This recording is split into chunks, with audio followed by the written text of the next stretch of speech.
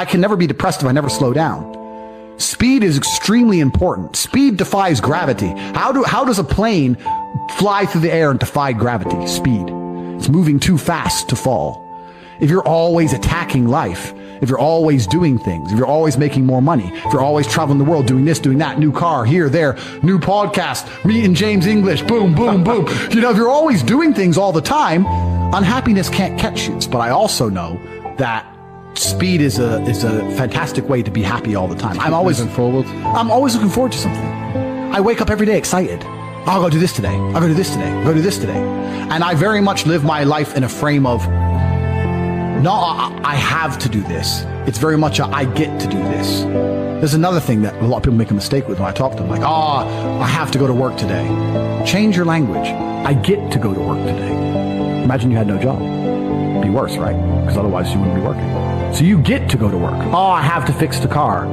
At least you have a car. You get to fix your car. Most people don't got one. I have to go get the kids. You get to go get the kids because you have these beautiful children who love you. You understand? People's even their own language is wrong.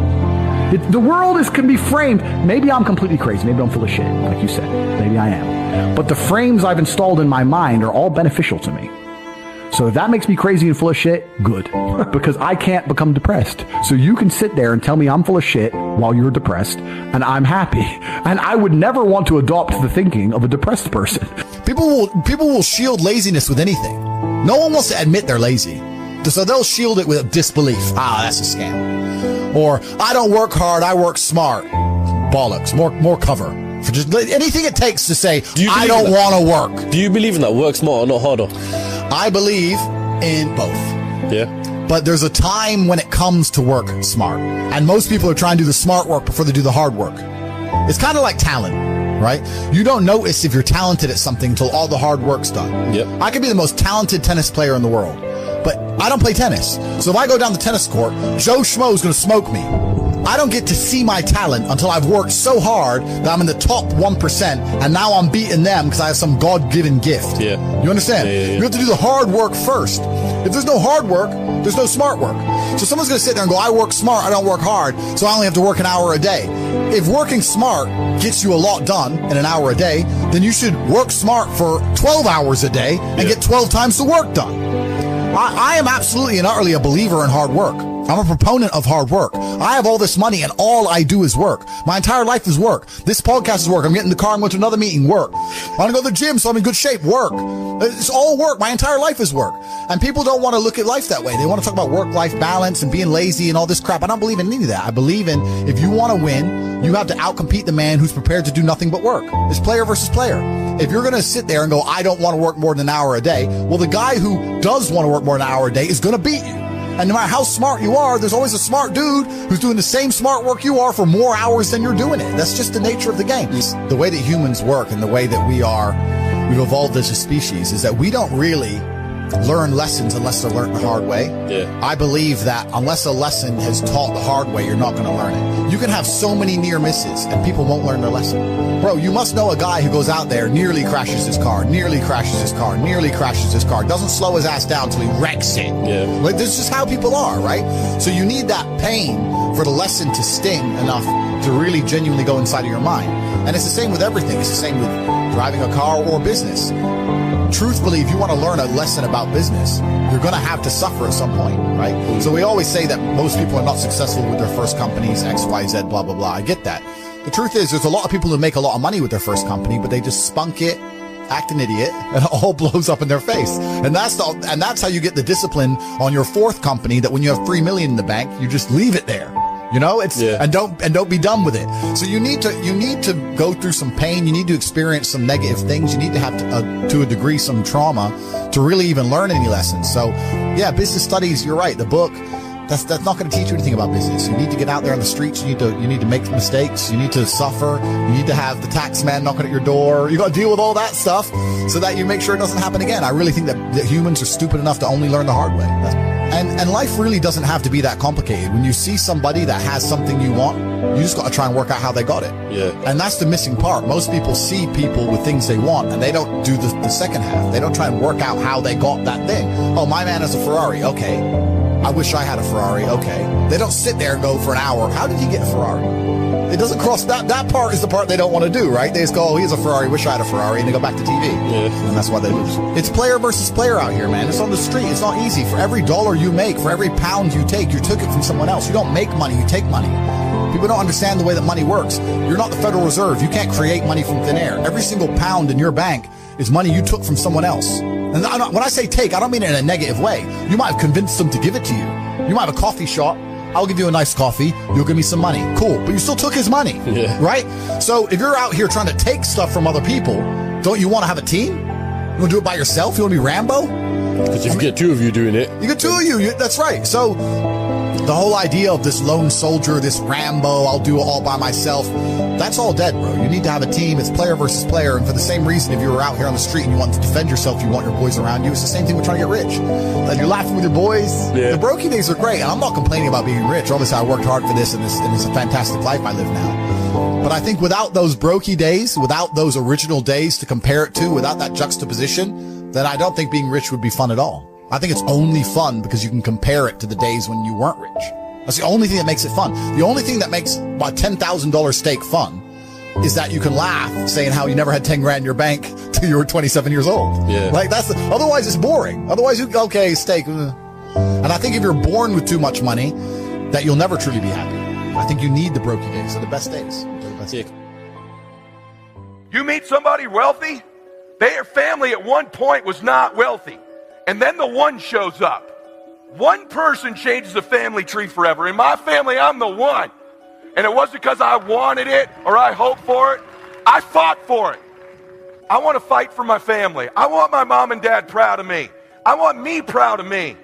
I want to look in the mirror and be happy with the man I look back at. That he gave it everything, that he went for it. That's what I want for you. I want you to be happy with you, not cool. I've seen all kinds of cool guys my whole career. Cool guys go broke. They have a good 2 or 3 years. Players who implement strategies that get focused and intense, they win decades. You got to win year after year after year. I'm almost 50 years old, man. I've got a loaded calendar. I'm after it. I'm not casual. I want to win. You hear me? Wake up! You want to win? You want to be a millionaire? You got to quit being so casual. You walk slow. You implement things slow. You talk a good game like you're going to be somebody. Business is a sport. It's competitive. You got to get focused and get in a hurry. Wake up, brother. If you make a couple of these adjustments, man, you could change your life. You could change your family forever. It's not casual. You can change the chapters in the book of your life if you want to. You're the author. It might be year 2, 3, 4 before you get your big win, but you could decide now, I'm going to walk, talk, and be a different person. You're the lead character in the story of your life. But too many of you let what I call the extras of life dictate where you're going. Y'all hear me? Here's the truth. Most people's dreams can be bought. With enough failure, they will sell their children's dreams. They can't still fight. With a little success or a whole bunch of failure, most people will sell their will to win. Some of you have sold it because you're making a little bit of money. You don't work like you did when you were making nothing. Some of you will sell your win for some failure. You're probably buyable. But if you decide that my will cannot be bought, I'll keep fighting for my family. I'm the one. I'm going to change my family tree forever. Decide now. You're going to keep negotiating the price, or can you not be bought? That is you. That is you. That no one can do it for you but you. You must understand that. I remember I was playing a game with my 9-year-old son, John Leslie, and I beat him 10 straight games in a game called Connect 4. And I got up. I said, I'm ready to go to sleep now. John Leslie said, no, you can't go now, Dad. I said, why? He said, it's not over until I win.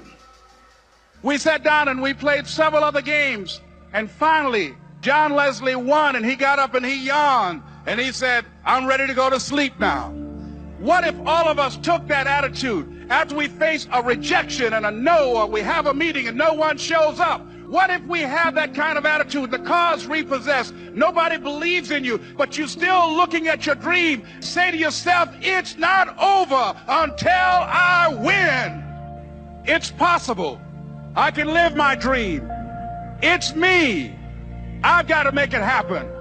It's not over until I win.